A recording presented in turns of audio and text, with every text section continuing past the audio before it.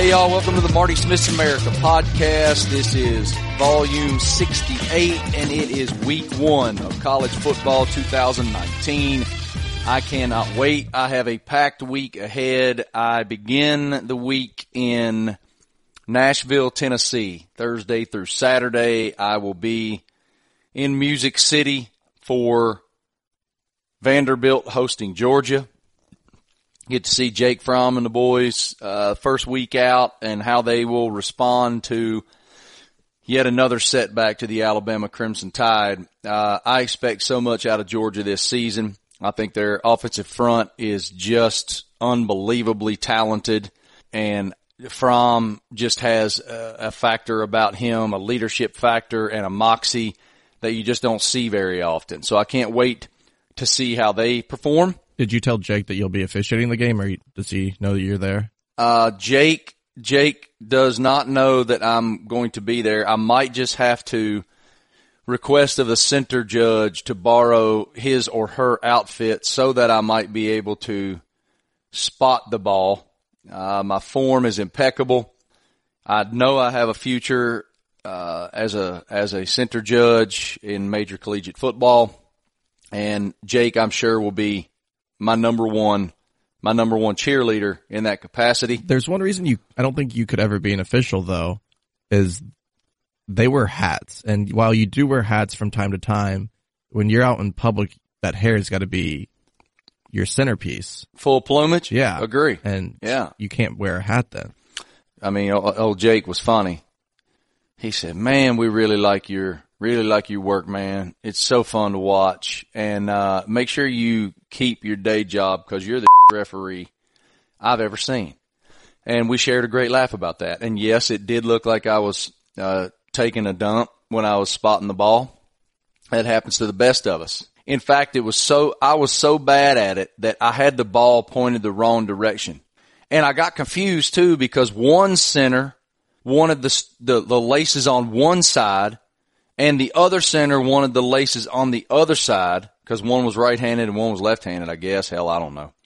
It was really confusing, and I still have great anxiety every time I think about it. Travis, thanks for bringing that up at 7:02 in the morning on a Tuesday. Sorry. So anyway, I look forward to seeing the dogs and the Doors get after it. I actually think it's going to be a good game. I really can't wait to get to Nashville. I can't wait to get this season kicked off.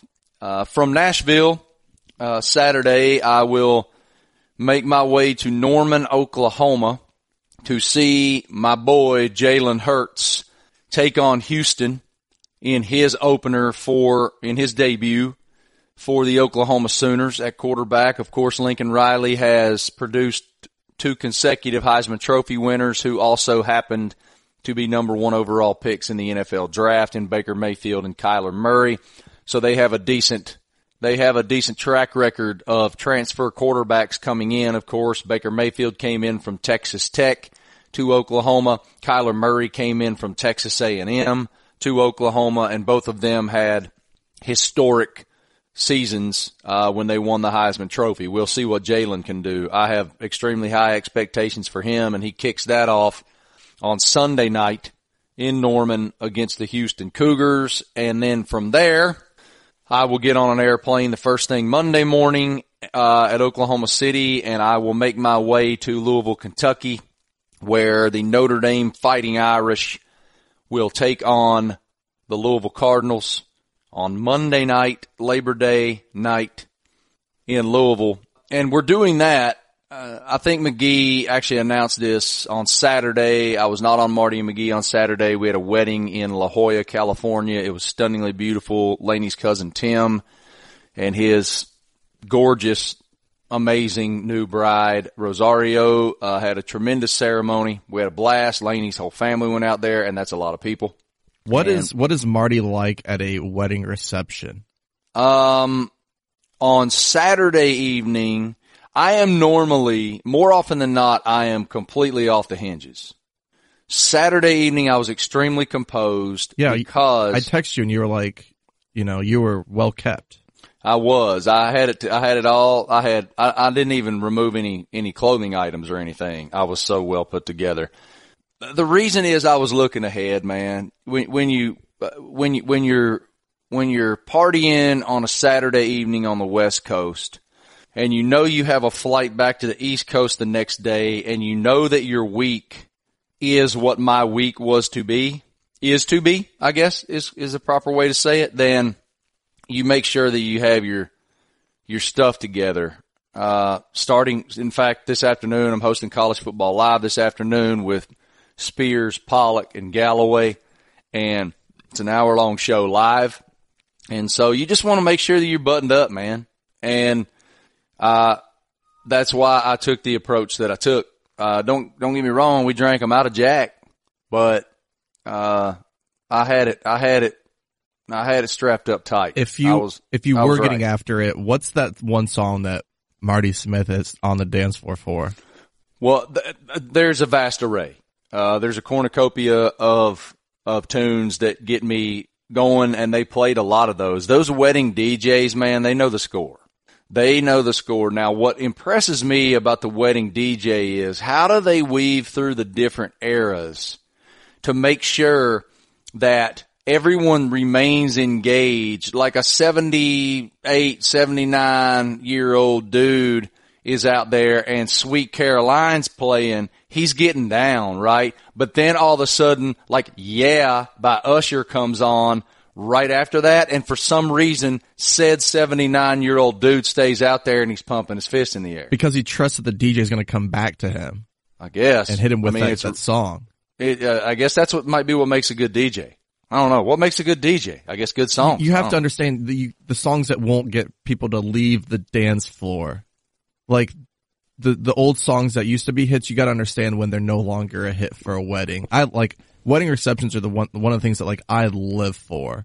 Yeah, they're fun. I haven't had one in over a year, and my next one's not till December, which is very disappointing. But what's Travis like at a wedding reception? Oh, Travis is train derailment. Oh, he's off the rails. Yeah. Lately, a couple of weddings I've even said I knew they were going to be kind of little low key on the tire, so I go no tie. Let's just skip that because the tie's coming off at the reception anyways. Yep. So it's like let's just get that moving. And once I'm on the dance floor, I'm like a staple there. I don't leave.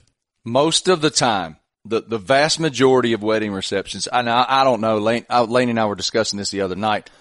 My guess is we've probably been to between 30 and 40 weddings.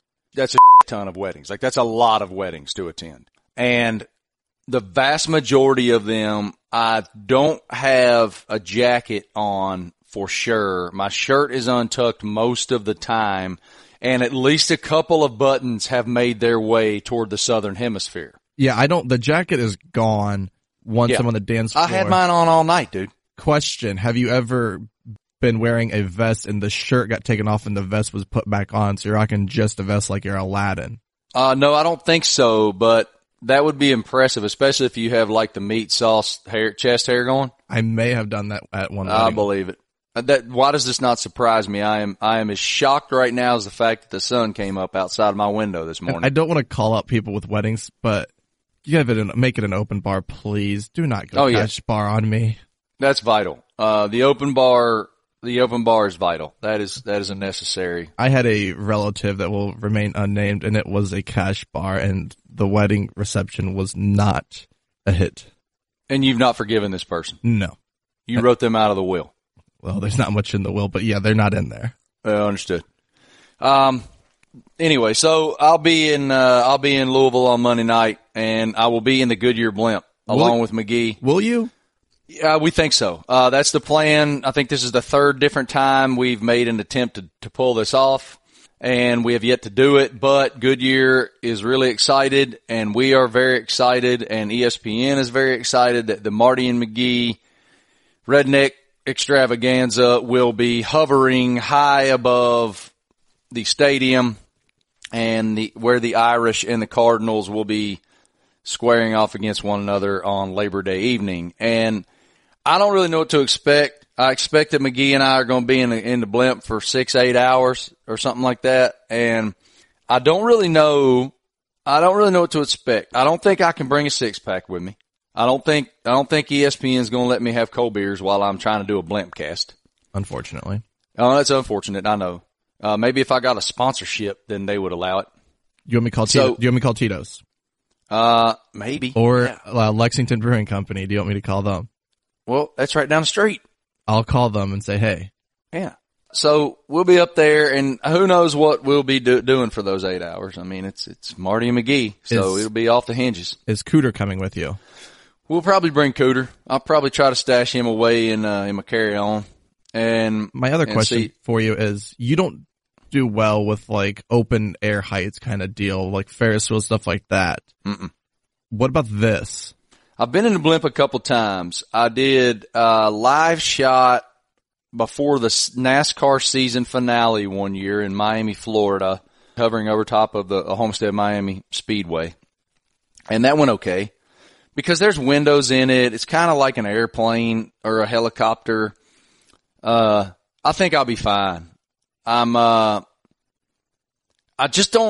don't know what we're going to talk about that whole time. But I guess because it's McGee and me, we figure out a way. You guys have done 2-hour shows on Saturday mornings, and I don't think bosses turn away, ever planned out what you're going to talk about. So I think that's going to be an extension of that. It would be great if they could take calls, but I don't know if they can do that. We will not be preparing for whatever we say at the Blimpcast. Yeah, so I think you're going to be fine. It's just going to be a longer talk. I mean, you guys did MegaCast last year sitting by the field, and it started to rain, and it became a hit. So, same thing with the length We of had so talking. much fun doing that. I mean, we I think spoke live on a camera, on a simulcast camera for 4 straight hours. And at one point it started raining and we put the ponchos on and we looked like the 2 wise men. And then I tore the skin off my forehead because I had electrical tape wrapped around my forehead to keep the poncho out of my eyes. Wow.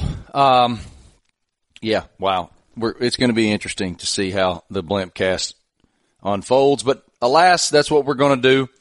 We appreciate Goodyear being interested in it, and we're going to have fun and laugh a hell of a lot. Know that much.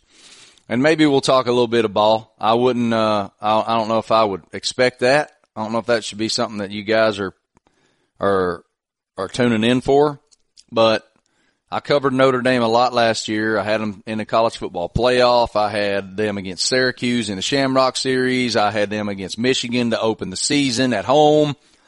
So I covered me a lot of Notre Dame football last year. So I might be able to pull a couple of those stories out. We'll see.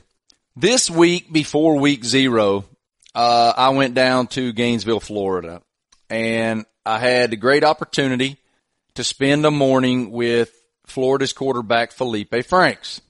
And I was so impressed with him during our conversation. He has been such a unique case because, as I said to him, to me, he's one of those college athletes that I feel like has been in school for 12, 15 years.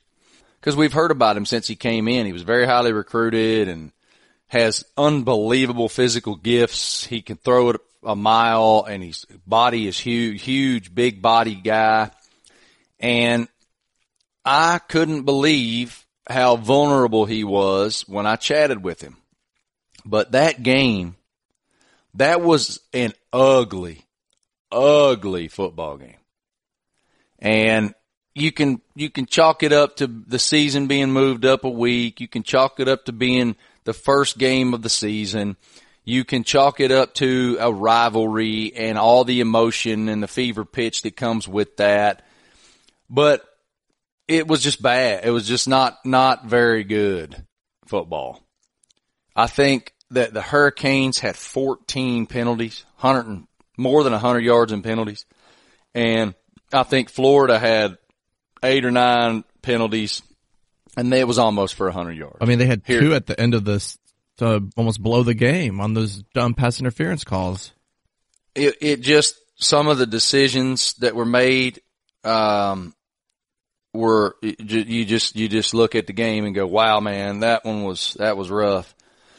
Jaron Williams, the freshman quarterback for Miami, goes 19 of 30 for 220, couple touchdowns.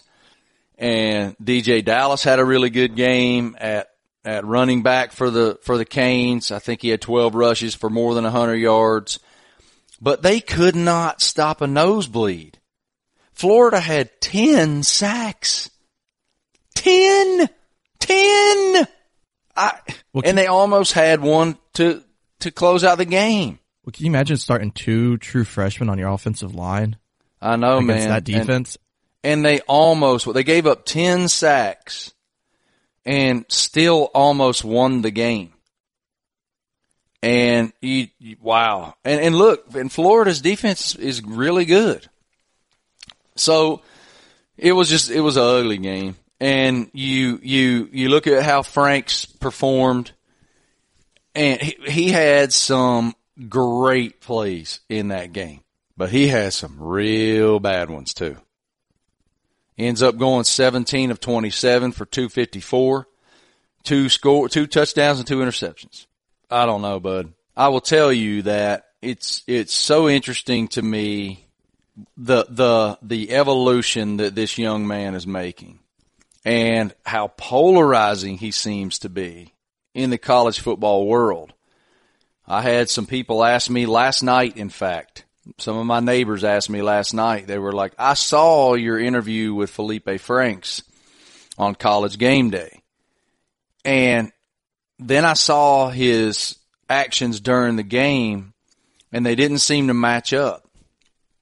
And as I watched how emotional he was, and the trash talking and whatnot, I think that the emotion got to him. And the way that you ultimately break this down is they won the game. And there's so many times in great seasons where if you look at, you forget the fact that, like, we look at Clemson as the kings of the college football world, and they are, and there's a reason. They are winning national championships. They are in the college football playoff every year, but people forget how close they were to losing to NC State a couple years ago, how close they were to losing to Syracuse a couple years ago. They lost to Pitt at home with Deshaun Watson a couple years ago. So escaping, I'm not sitting here trying to make excuses for the way Florida played, because it was really ugly at times, but they won against a team that's going to be really damn good. I see so much potential in Miami. And it's funny, Travis, I was watching College Football Live on Monday with my man Matt Schick hosting, and he had Greg McElroy and Mike Golick Jr. and Dusty Dvorak as his panel. And it was so funny because everybody's killing Florida and everybody's saying, man, Miami looks pretty good. Well, Florida won the game. Miami does have, you can just see it, like all the potential's there. They're young, quarterback starting for the first time. I just see so much potential for them. There's a lot of upside. Jared Williams, there's a lot of great things that you could take out of that game from him and his performance going forward. Oh, no, there's no question. And it's his first start. It's just funny to me. Ultimately, Florida won the game, and that was, as I watched Dan Mullen chat with Maria Taylor after the game, that was the look on his face for me. The look on his face for me was, we got out of here. Thank God we got out of here. We have a W in the result column. Thank God. Because you're talking about, if they lose that game, think about the difference in the narrative. The difference in the narrative is dramatic. Because if they won the game, okay? They were ugly. Yeah, they have a lot of things to clean up. Yeah, the emotion got to them, et cetera, et cetera, et cetera. They won. If there was all of those things and they lost, that's a whole different scenario. I mean, they dropped in the AP poll with the win because people were doubting him anyways. He meant the drop they would have had if they lost. Right. Just shows you that it was not the prettiest performance of all time. But again, they won. And they won behind Feleipe Franks. And I wanted you guys to hear this conversation. One reason that I love having the Marty Smith's America podcast platform is we can take these interviews that we do for TV, that we put 4 minutes on television, and the interview was 25. And you really learn about these folks that I'm interviewing. And this young man, I just couldn't have been more impressed. I could not have been more impressed spending time with him about his thoughts of evolving from self-absorbed and self-centered more towards selfless and learning how to be a leader. He still has steps to take. We saw it on Saturday night, but I really appreciated his candor in this interview. And before we get to Feleipe, I want to remind you guys that hiring can be very challenging, but there's one place you can go where hiring is in fact simple, fast, and smart. A place where growing businesses connect to qualified candidates. That place is ZipRecruiter. ZipRecruiter.com/Marty. ZipRecruiter sends your job to more than 100 of the web's leading job boards, but they don't stop there, Travis. With their powerful matching technology, ZipRecruiter scans thousands of resumes to find people with the right experience and invites them to apply to your job. As applications pour in, ZipRecruiter analyzes every single one, spotlights the top candidates, and that way you never miss a great match. ZipRecruiter is in fact so effective that 4 out of 5 employers who post on ZipRecruiter get a quality candidate through the site within the very first day. And right now, you guys can try ZipRecruiter for free at this exclusive web address, ZipRecruiter.com/Marty. That's ZipRecruiter.com/MARTY, ZipRecruiter.com/Marty. ZipRecruiter, the smartest way to hire. As I said, I can't wait for y'all to hear what this young man has to say. I enjoyed it thoroughly. Very few people, especially dudes in this world are willing to make themselves this vulnerable and admit their shortcomings so openly, and I appreciated the fact that Feleipe Franks was this honest. Here's my interview with Florida Gators quarterback Feleipe Franks, who at the time was eyeing week 0 against the Miami Hurricanes and who is currently 1-0. How would you define your tenure at Florida?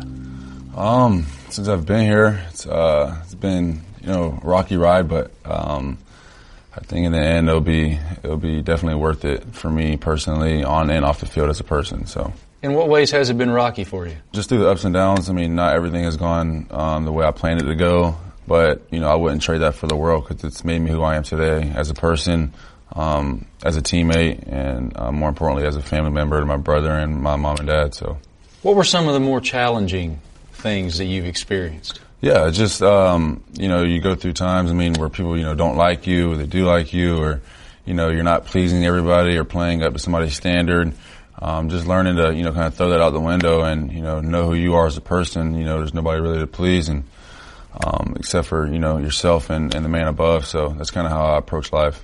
Love it. Coach Mullen said something during the SEC Media Days that I found to be so interesting about you. That was when you focused on your craft and you stopped listening to all that outside mess, a light went on for you as a player.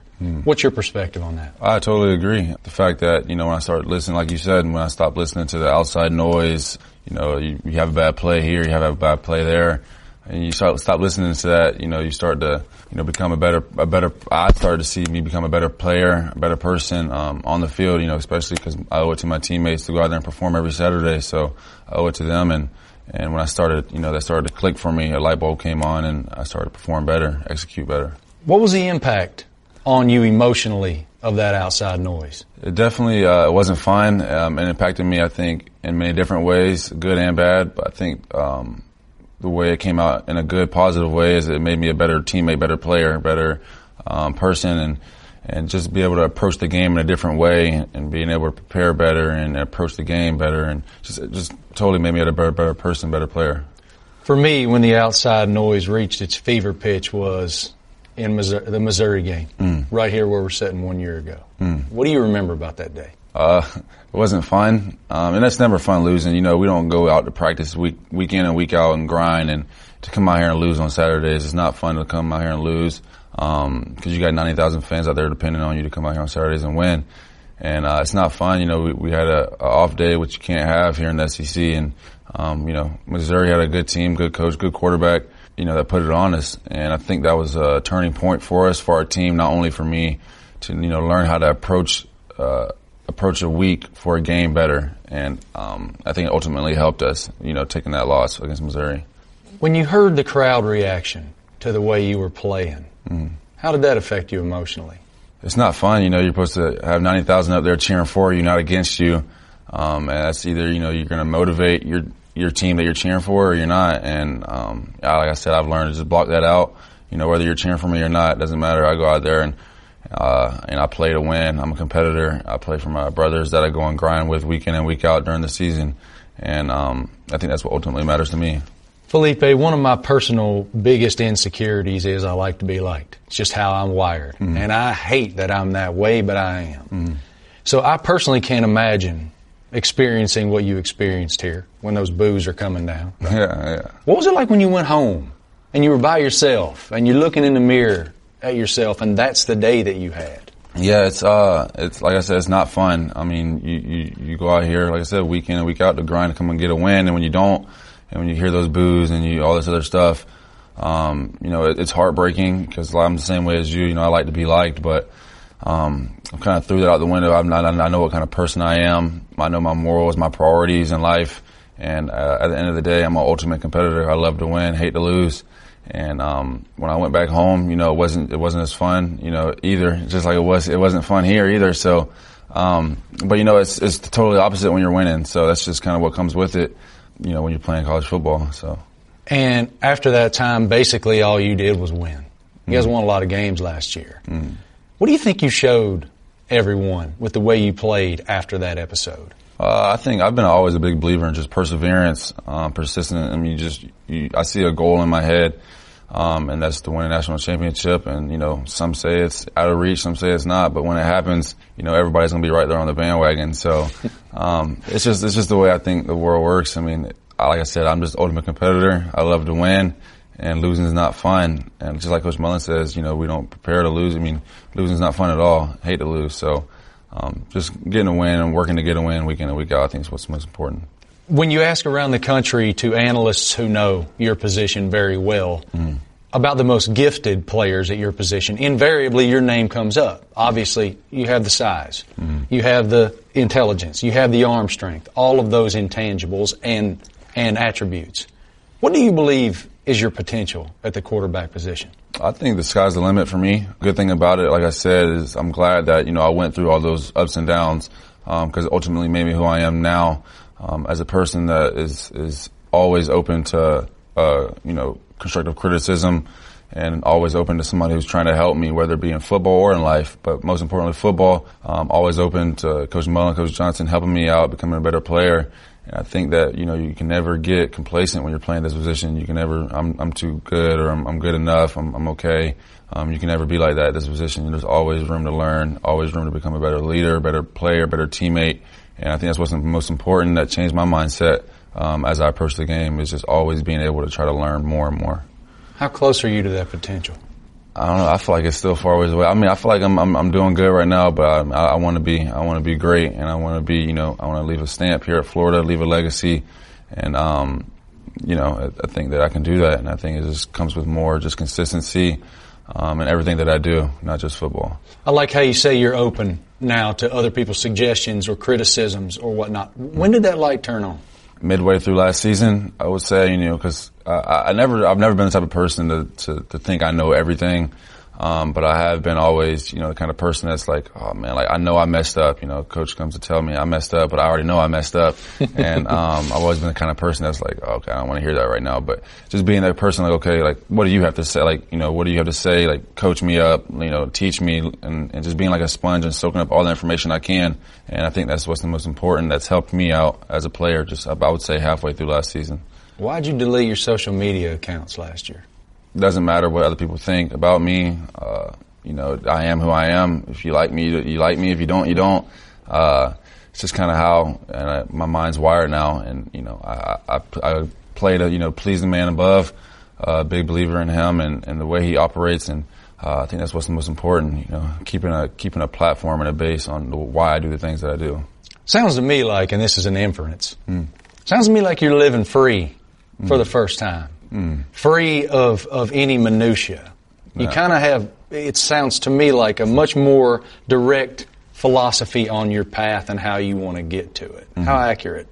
I think you're pretty accurate, yeah. I mean, like you said, I see one vision, one goal, and that's to, play at the next level and be the greatest quarterback that I can be and reach my full potential. And I won't stop until that happens, And like I said, love to win, and that starts with winning and, being the greatest player that I can be every day, to reach that ultimate potential and to be the best teammate I can be. And it starts there with that platform, and it just works its way up. And like you said, I have a narrow path, vision, and I can't let anything get in the way of that vision. So, from your perspective, what do you think you and your teammates' potential is in 2019? I think the sky's the limit. We have great receivers, offensively great receivers all across the board, great depth.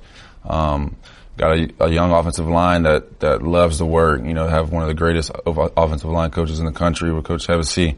And just the running backs, tight ends, everybody, defensively, we're always, I think going to be known as DBU and just always have a great defense every year, produces. And I think we're a really special team, a team that really bonds together. I haven't been part of a team that's been more close than this team is now. And I think that's something special. I think it's going to help us, win a lot of games this year. You noted that the adversity that you faced last year made you a more understanding teammate and friend.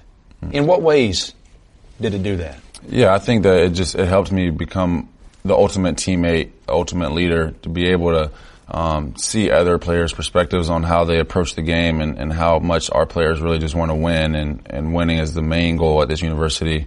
And I think that it showed me, with the wins and the losses on, why am I playing, and, the teammates that I go out there and grind with every day that, they lay their hearts out there on the field for me, I need to do the same for them. Like I go out there every Saturday and try to do. And I think that's what's the most important. You go out there and you play for the teammates that you have, the guys that are playing for you as well. Go out there and make plays for me, and I try to go out there and do the same for them. So I think that's what's most important when you come to go out there and play on Saturdays. So, think it made you more empathetic or more selfless?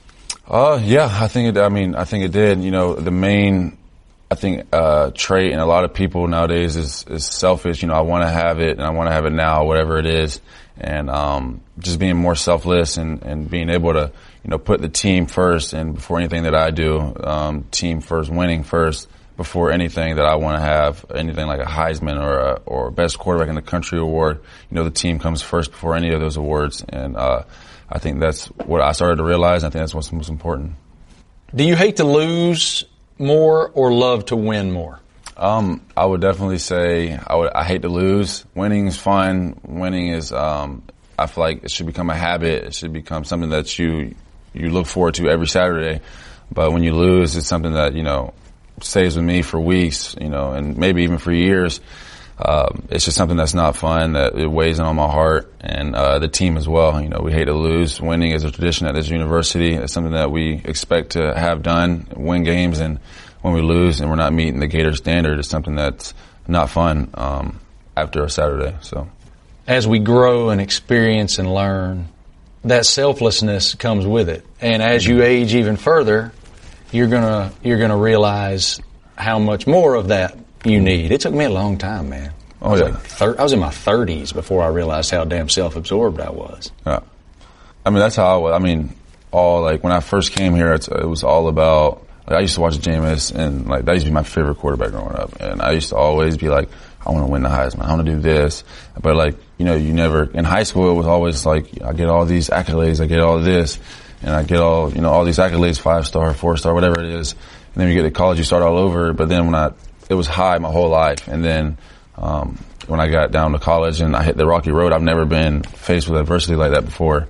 So it was definitely something that I had to learn how to deal with. And one of the best things that somebody ever told me was one of the best things. There's been a bunch of I'm a big quote guy, but one of the best things that somebody ever told me was, wisdom comes through experience, not through age. And people always think that, you're 50 years old and you think that you're the wisest guy in the book or whatever it is. But, I feel like wisdom comes through experiences.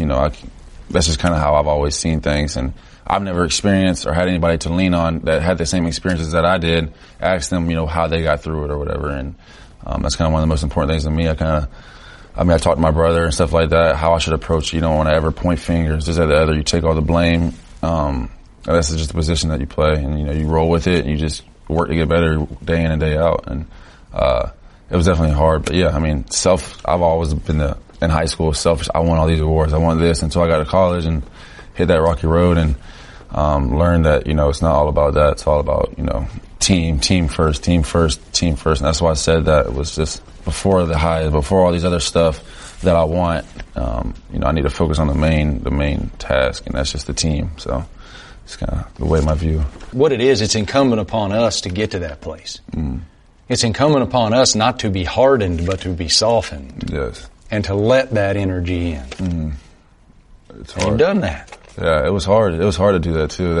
I've never said, like, I've always been the type of person, I got this, but that was hard to let that happen, you know, soften up a little bit and, you know, be open and be, you know, not as selfish as I've always been in high school and want all these stuff. So it was definitely hard for me because I've always been that person that I want this, I want that, I want this. And you were talented enough to get it. Yeah, exactly. It just came that way because you're that talented. Exactly. Yeah. And that's why I said I'm glad I wouldn't trade that rocky road that I hit for nothing. Most young people don't have that level of self-awareness, Travis. In fact, most people don't have that level of self-awareness. And well, you said it in the interview that, you know, it took you till a certain point in your age, in your 30s, to even start to realize, and he's what, 21, 22? Right. And that's true. It took me a long time to become not only self-aware, but self-confident enough. I did not have the self-confidence that I needed. I was posturing for a long time and trying to either portray something or trying so hard to prove something. And I don't know why. I don't know what it was. Well, we all do it. Yeah, everybody does it. And most people just don't have the balls to admit it. And that was one thing about Never Settle, my new book, that has made so many people reach out to me and discuss, that it made them consider their own insecurities and their own posturing, and that they needed to look in the mirror a little bit. And as I shared that with Feleipe after our interview, I kind of told him that. And I told him, your words are going to impact people. And they are. Like, there's going to be somebody who just listened to that podcast, who's listening to it right now, and who went, damn, man, that young man does have some self-awareness. He has taken great strides towards realizing those insecurities, blocking out the outside minutia and the bullshit that's all over social media that we all consume. And one of the reasons that we consume it is that insecurity. It's this ever-growing desire for instant gratification or instant feedback or whatnot. And then when that feedback is not what we had hoped it might be, we let it impact our day. Someone that we don't know, someone we'll never know, someone who might be having a bad day themselves, someone who doesn't like themselves, writes this or that or the other, and we actually let that impact our day. And once Feleipe, as Coach Mullen told us, once Feleipe blocked out all of that and truly tried his best not to go seek it, just don't go find it, and focus on your craft because your skill set is unbelievable, his performance improved markedly. I think now, he didn't play too great on Saturday night. He'll be the first to tell you that too. He did not play great on Saturday night. But I think it's something to build on. If they're going to reach their potential as a team, which I consider to be high, I think most people do, because of the athleticism and a really good defense, despite their defensive backfield being compromised a bit by dismissals and by injury.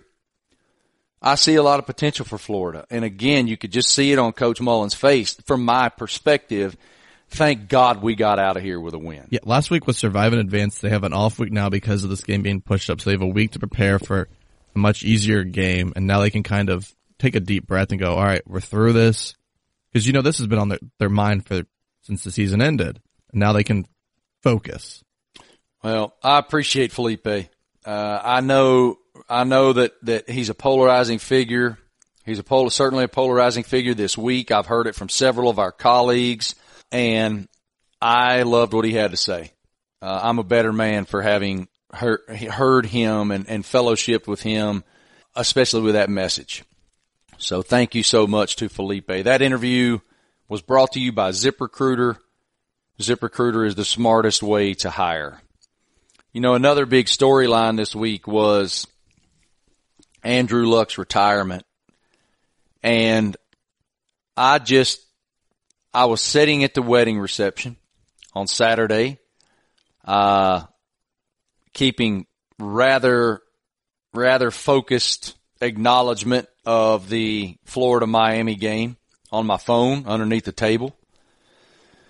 And all of a sudden, I see this alert come across the phone that Andrew Luck is going to retire. That Adam Schefter was reporting that Andrew Luck was going to retire. And the next thing you know, every dude in the reception is walking over to me to ask me what I knew. Well, I don't know. I'm at the same place you guys are. You mean Andrew? I'm not talking to Andrew Luck. Andrew didn't give you a heads up? No, Andrew didn't give me a shout out. I'm a little disappointed in him. I am floored by the aftermath of this. First of all, not very many things, not very much news shocks me anymore on the sporting landscape. Most things are, okay, man, that's a little bit of a surprise, but I'm not shocked. This shocked me. This was utterly shocking. This is a guy who is a world-class talent. This is a guy who is a great leader who has performed and produced tremendously well in his collegiate career and in his pro career. And injury and the attempt to come back from injury stripped the joy from his life, stripped the joy of the game from his life. And if you're not having fun anymore, and the constant attempts to get to a place where you are comfortable as a player, that is so difficult. And there is a very, very small contingent of men who ever lived who know what he's gone through. There is a very small group of experts, and I consider an expert somebody who has had such debilitating injuries that you must miss extended time and rehab your way back to the playing field. There is the smallest group of folks who know what that's about. So anybody who's criticizing Andrew Luck's decision is ignorant about what that entails, what it truly entails. And I don't think anybody else has the right to judge what Andrew Luck thinks is right for his life. And so all of this feedback, especially the boos, it shocked me that he was booed. Every single person who booed had absolutely no context and no awareness of what he had managed, what he was trying to manage, and the difficulty of getting a body back to being elite. I wrote a piece. This instantly made me think of a piece that I wrote several years ago for ESPN.com. And the basic premise of the piece was that athletes die twice. And they do. And in the piece I wrote, I never fully considered the emotional impact retirement has on professional athletes. That reaction was never rooted in empathy. Sure, you see them cry at the podium. and respected that they'd miss that passion. But these were blessed individuals, compensated handsomely for years for literally living the dream. Rich, famous, they achieved both of those things by playing a game. So I was never really apt to feel especially sorry for them when that came to an end. But that all changed for me in the wake of an honest, intense opportunity to glean context from men that I admire tremendously. And those men are my buddy Taylor Zarzour, who is a play-by-play voice for ESPN, college football, college baseball, college basketball, college golf, and runs the entire golf channel at SiriusXM now, as well as John Feinstein, the renowned sports author who wrote A Season on the Brink and A Civil War, Army versus Navy, etc. And during this interview that Taylor was conducting with John, he broached Junior Seau's tragic suicide and noted the escalating concern in the sports community about traumatic brain injury in football. And Feinstein promptly responded with that poignant, train-stopping comment, "Athletes die twice." And it just stopped time for me. And that is so true. When everything you've ever known, when everything you've ever worked for as an athlete, striving, sacrificing, working, fellowshipping, leading, when that's all you've done for your entire life is over, and it's over in an instant, and it's over reluctantly, a part of you dies. And a significant part of you dies. Your identity. Because all that you've ever done is strive to be elite in that arena. And when that is what your focus is, it is your identity. You're a quarterback, in Andrew Luck's case. And when those words come out of your mouth, you ain't a quarterback anymore. And for Andrew Luck, when you're not a quarterback anymore, you're not the man that you've always known anymore. And that is universal among these athletes. Andrew Luck got to decide to go out when he wanted to go out. But he didn't want to go out. He couldn't perform the way that he needed to perform to his own standard. And he was so damn tired of the exhaustive effort to get there. It had stripped his fundamental joy.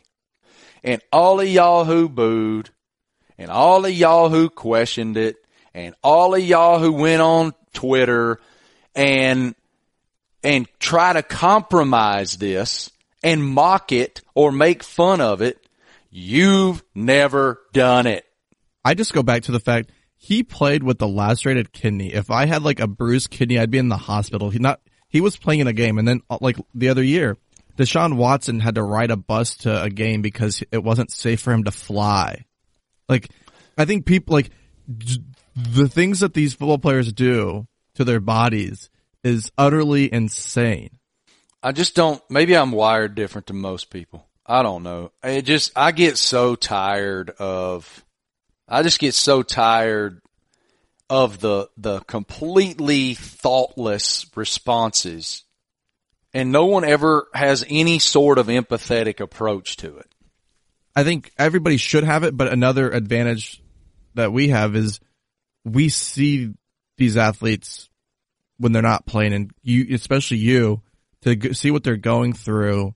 You know, last year, look at Tua, all the things that he did to get that ankle back so he could play for the team. We see those things that fans don't, and while they should have some empathy no matter what, having this knowledge, it makes us understand it even more.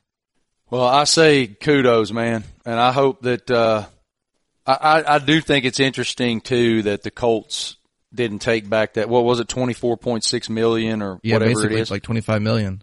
Yeah, $25 million. I felt like that was an amazing thank you for what Andrew Luck had done. And I read a couple pieces where people think it's more a bridge to if he does decide to come back kind of thing. It's a hell of a nice bridge. I'd like to have me a $25 million bridge. Travis, if you don't know your numbers, you don't know your business. But the problem growing businesses have that keeps them from knowing their numbers is their hodgepodge of business systems. They have one system for accounting, another for sales, another for inventory, on and on. It's just a big inefficient mess, taking up too much time and too many resources, and that hurts the bottom line. Let me discuss NetSuite with you guys. NetSuite by Oracle, the business management software that handles every aspect of your business in an easy-to-use cloud platform, giving you the visibility and control you need to grow. With NetSuite, you save time, money, and unneeded headaches by managing sales, finance, and accounting, orders, and human resources instantly, right from your desktop or your phone. That's why NetSuite is the world's #1 cloud business system. And right now, NetSuite is offering you valuable insights with a free guide. 7 key strategies to grow your profits at netsuite.com/Marty. That's netsuite.com/Marty to download your free guide, 7 key strategies to grow your profits. netsuite.com/Marty. Fun show today. Appreciate you hanging out, Travis. Again, we got a huge week ahead. It is week 1 of the 2019 college football season. I cannot wait until Thursday when it all gets rolling with Clemson, Georgia Tech in Death Valley, and Utah playing BYU. Those stand to be good games. I can't wait. I'm excited. And then we get to see my boy and see what Justin Fields can do. Yeah, I think, and they're playing the FAU, right? They're playing Lane Kiffin. Did you see they're playing the Fighting Kiffins, man? They asked Lane about the benefit of playing a team like Ohio State. Did you see his response? No, but I can't wait to hear it. The money. That's my boy. Because remember, they opened last year against Kyler Murray in Oklahoma. Now they get Justin Fields in Ohio State. But that paycheck ain't too bad. No, that is very funny. What is it? Probably $1.5 million or something? Probably something like that. That ain't bad. Somebody's got to pay for Lane's salary, right? Someone's got to pay for that Lane train. Thank you for hanging out, brother. I appreciate it. Thanks so much to Louise for letting us do this each week. Dan Lebitard, Stu, Mike, all the guys down there in the Lebitard and Friends Podcast Network. Make sure y'all check out That's What She Said with Sarah Spain and the Mina Kimes Show with Lenny, both of which are also in the Lebitard and Friends Podcast Network. Really appreciate those guys having us. They're amazing friends. Appreciate our sponsors. Make sure y'all check them out. netsuite.com/Marty, ziprecruiter.com/Marty. That way we can keep this thing free, and all you guys have to pay is $0.00. Thanks so much to our law enforcement officials keeping our community safe. And thank you so much to our members of the United States military, domestically and all around this globe, working every day, sacrificing to keep us free. We live in the greatest country in the world. Appreciate you guys. It is college football time. It's even cool in Charlotte. There's even a nip in the air, man. It was cool this morning, and I'm all messed up with my allergies. It's I'm happy about the little brisk in the air, but man, I'm messed up right now. I probably sound like it. You sound phenomenal. Appreciate you. All right. We'll try to do better next time. That's Marty Smith's America, Volume 68. See y'all next week.